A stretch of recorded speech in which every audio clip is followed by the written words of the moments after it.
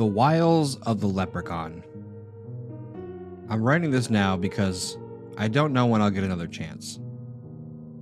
I don't want to tell people face to face because it's humiliating enough for me to know what they think of me.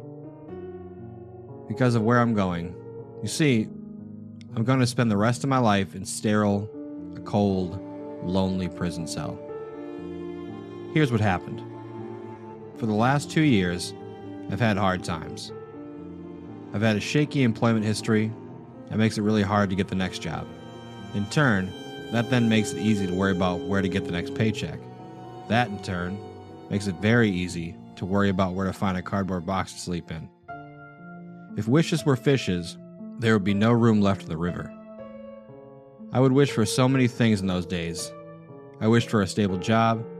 I wished for a cure for my depression that didn't involve me tearing hundreds of dollars from my already meager pay, just to pay for placebos and Gandhi-esque absolutes. So, all I have ever gotten from my post-high school life was a lot of holes in my heart, in my pockets. Wishes do not come true, or so it seemed. On my pay rate, I could not afford any luxuries or comforts in which one may forget their sorrows, such as video games, friends, evening at the local bars, diving into local brews. What I could afford to do was walk. I lived on that side of the railroad tracks in town, just on the edge of the woods. It was a nice time of the year. We've had a lot of rain in the area, and everything was green as could be, and a cool breeze combated the heat of the afternoon like a refreshing drink of ice water. I would walk the nameless path where, if you wanted to, one could become blissfully lost. There are paths for everyone: the hardcore climber, the lazy looper, the brisk slope. The last one was my favorite. It was enough physical exertion to keep my mind off the pile of horse pies I called existence, but little enough that I could easily make it back to my hovel. Looking back on it now, I must have walked the path 1,000 times. It never got old.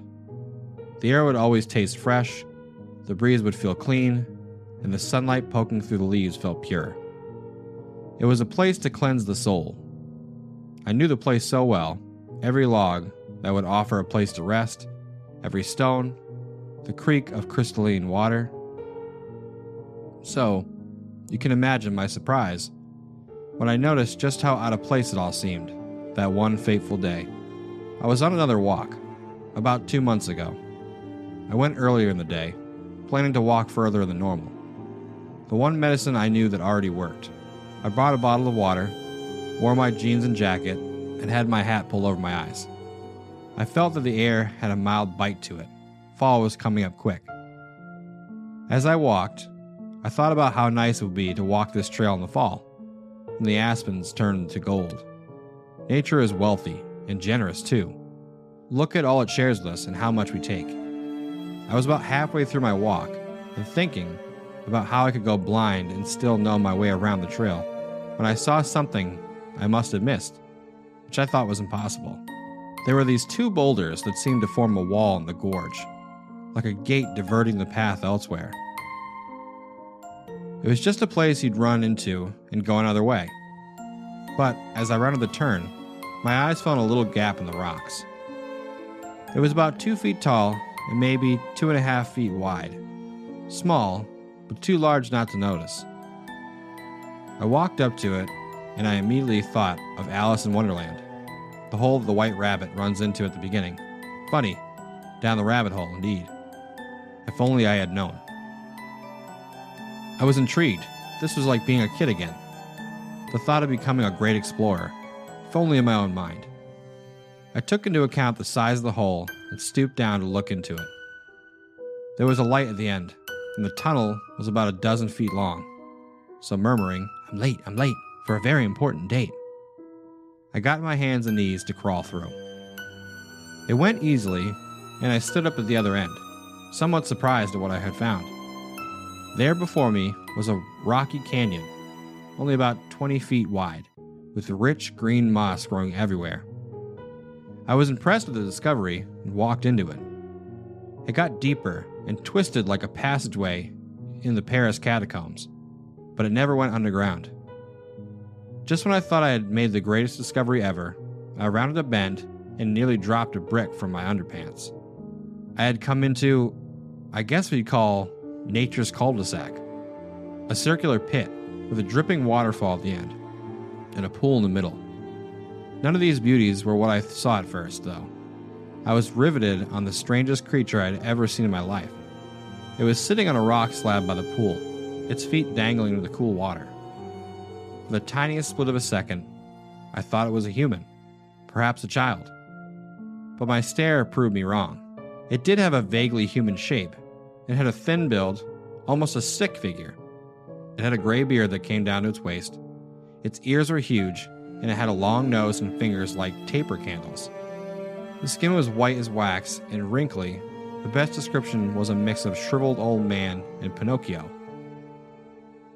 It also resembled a human because it wore clothes. They were once green, but so faded it was some drab color, and it had a long pointed cap on its head, worn and wrinkled, and a cracked black leather belt around a pencil-thin gut. I thought that it, had not noticed me, but the moment I tried to freeze in place, it slowly turned its head to face me. That moment was when I was sure it wasn't human, just because of those eyes. They glowed green as poison from the under bushy gray eyebrows, like emeralds in a spotlight. My terror must have looked amusing because, somewhere above that beard, a tiny pair of cracked lips curled into a mischievous grin of pointy yellow teeth. The grin someone gets when they know something you don't. I heard it speak in a reedy but clear voice. My! Ye found me at last. It was still taking all my concentration not to pee my pants, so I could say nothing. It scratched its chin with its bony fingers and hopped to its feet. Don't worry, boyo. Plenty of folks find themselves where you are. I finally gulped down the stone in my throat to utter a question. Where is here? Ah, the downside of hill of life, of course. Difficult, problems. In your instance, money. That marvelous, shiny stuff that causes most, if not all humans' problems. Human? Then, what does that make you? I asked sheepishly. The bizarre little thing twirled on its bare feet, its arms spread out like an exuberant girl showing off a new dress. Well, I can tell you, boyo, you lads and lasses got the look all wrong. Red hair, green jacket with shiny brass buttons, shamrocks, and all that rot. The once beloved image of a short, red-haired, jolly little man in green clothes clashed in my mind, and now brought only revulsions, even compared to this ghastly little imp. A leprechaun? The word sounded ridiculous, even at that moment. The creature clapped its hands excitedly and jigged about making shrill noises. Oh, penny for the smart one there. Bright little lad, aren't you? Bright as mud. I was not about to be mocked by the Irish version of a jigsaw doll, so I clenched my fist. The hell do you want? You... You can say it. I've heard it all by now. 'Tis music to my ears. Your long legs are not as good with insults as they used to be. It spoke dreamily, as if not talking to me at all, and it stared off into nothing. I was about to speak when it continued its speechy but dreamy voice. Listen, Spittle Spranks. What if I tell you I can fix your woes? Say what? I asked stupidly. You'd like to be kept off the streets, eating the rats and roaches. You'd like the comfort of a home, of the misery of living under a tarp, eh? How would you know that? I felt slightly violated to know that somehow, some way, this odd creature put me at a disadvantage, that it had been watching me somehow. I wouldn't be here if it didn't, and it doesn't even matter how I know. What matters is that I can help you with your problems. I can help ye with your finances. I can keep ye from sleeping from some mangy stray mutt in some alleyway. I don't deny that I was tempted. My need for answers dampened by its tantalizing offer, but somehow, that little cricket in my head still remembered that all this was very wrong. What's it gonna cost me? It gasped dramatically and clasped its bony hands over its chest. Oh, my dear, reputation precedes me, the leprechaun leered. It then dropped the theatrics and looked very solemn.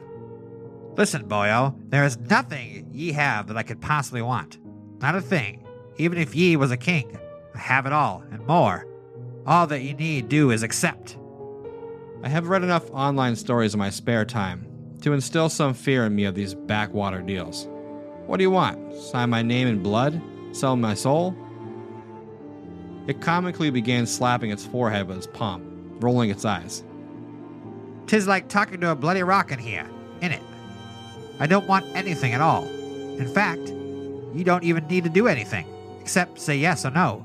Once that happens, you'll never ever see me again. So I'll ask you one more time. Do ye want to forget your worries about money? Do ye want to live in ease? Simply answer yes or no. I don't know how long I stood there, silently thinking. It must not have been long enough. No matter what this creature was, I did need money. I did need ease. I needed relief from the hell I had been living for so long. So I looked it dead in the eyes and spoke simply, but clearly, the one word that ruined my life. Yes. The withered little leprechaun giggled, clapping its hands again, and the grin on its face stretched even wider. Quick as a flash, it lunged to within short range of me, until it was looking up at me from at my feet. It looked even fouler from so close, but then it extended its tapering hand. I shook it without a thought. Its skin was cold, clammy, but the grip was strong as iron. The next thing I knew, I was standing back at the turn in the trail, my back against the stones. The sunlight hurt my eyes, as if I had come out of the strangest dream of my life. Wishful thinking. Looking back on it, I turned to the rocks, only to find the hole was gone. I went home immediately, surprisingly refreshed by the break in banality. I went straight to sleep, almost convinced that I had imagined the whole thing. When I woke up the next day, I thought that perhaps I was mad. I had little time to think since I'd woken to an alarm. I swung my legs down to head out the door, as if all were normal. My foot connected with something, and completely unprepared, I flew sprawling to the floor. Stars filled my vision, and I rolled onto my back, rubbing my bruised jaw. As I sat up, the curses on my breath froze when I saw what I had fallen over. A wooden chest the size of a little wagon was sitting dead center on the rug. It looked very old, the wood starting to warp, the iron bindings rusted, and a creaky padlock securing it shut. Taking a shovel from the nearest neighbor's yard, I broke the lock and opened it, the most jaw-dropping sight I had ever seen, a sight that now fills me with dread. The box was filled to the brim with gold coins, gold bullion, gold jewelry. I must have sat there for several minutes, still as a stone, before I screamed for joy, dipping my hands in the treasure like life-giving water, flinging it about the place, burying my face in it, being a proper fool. Days later, I had made my plans to start pawning the better stuff for cash, so I started to sort it all into boxes I grabbed from behind the local booze store. I looked and pawed each one, thinking of the golden aspens outside, and of the path. Gee, how short-lived joy could be. See, I had gone through about 2/3 of the box, having sorted and stored this part of findings and sold some of them, when I came across the golden plate. There was something on it, this brownish stain that looked almost like rust. I wanted it to look nice when I would sell it, so I made to clean it off when I smelt it. It smelled like when you have a nosebleed. A sinking feeling told me that this was blood. I looked at some of the other, more buried pieces. Some of them had blood on them too, and I was surprised. That's when I found the knife at the bottom. It was not made of gold at all. In fact, it was a 4-inch switchblade, one that I had once owned, but had lost weeks ago. The knife with my fingerprints on the handle, and the blood of 3 people on the blade. The next day, when I was trying to plan on what to do, a SWAT team kicked down my door and dragged me to jail in handcuffs. It all happened so fast I said nothing to my own defense. However, in the past few weeks, things became all too clear. I had been connected to the murders of 3 different wealthy people who collected gold items, all of them within my home state. No one had ever seen who had broken in and killed them, but the evidence was overwhelming. Each had been stabbed to death, their stolen gold now had my fingerprints all over it, and it was all too clear that I would have a clear motive. I needed money. I didn't even try to defend myself. How could I? The evidence was all against me. What was I going to tell them? What would I say to them? About what I met in that forest? To be honest, I'm going to be here a long time. I'd like to keep a shred of my dignity and sanity. I prefer a state prison to a mental institution. I am writing this with a pen after all, not a crayon. The law of conversion of mass says that matter cannot be created or destroyed. I realize now that I was a fool. Magic does not exist. It never will. Everything has to come from somewhere. I just didn't think of where the gold came from, or who it could come from. Happy St. Patrick's Day, everybody.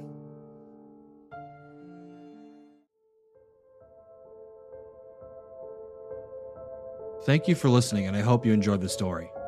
Big thank you to the author for creating such an interesting and genuinely creepy experience. If you enjoyed the video, please subscribe or follow for more videos just like this one.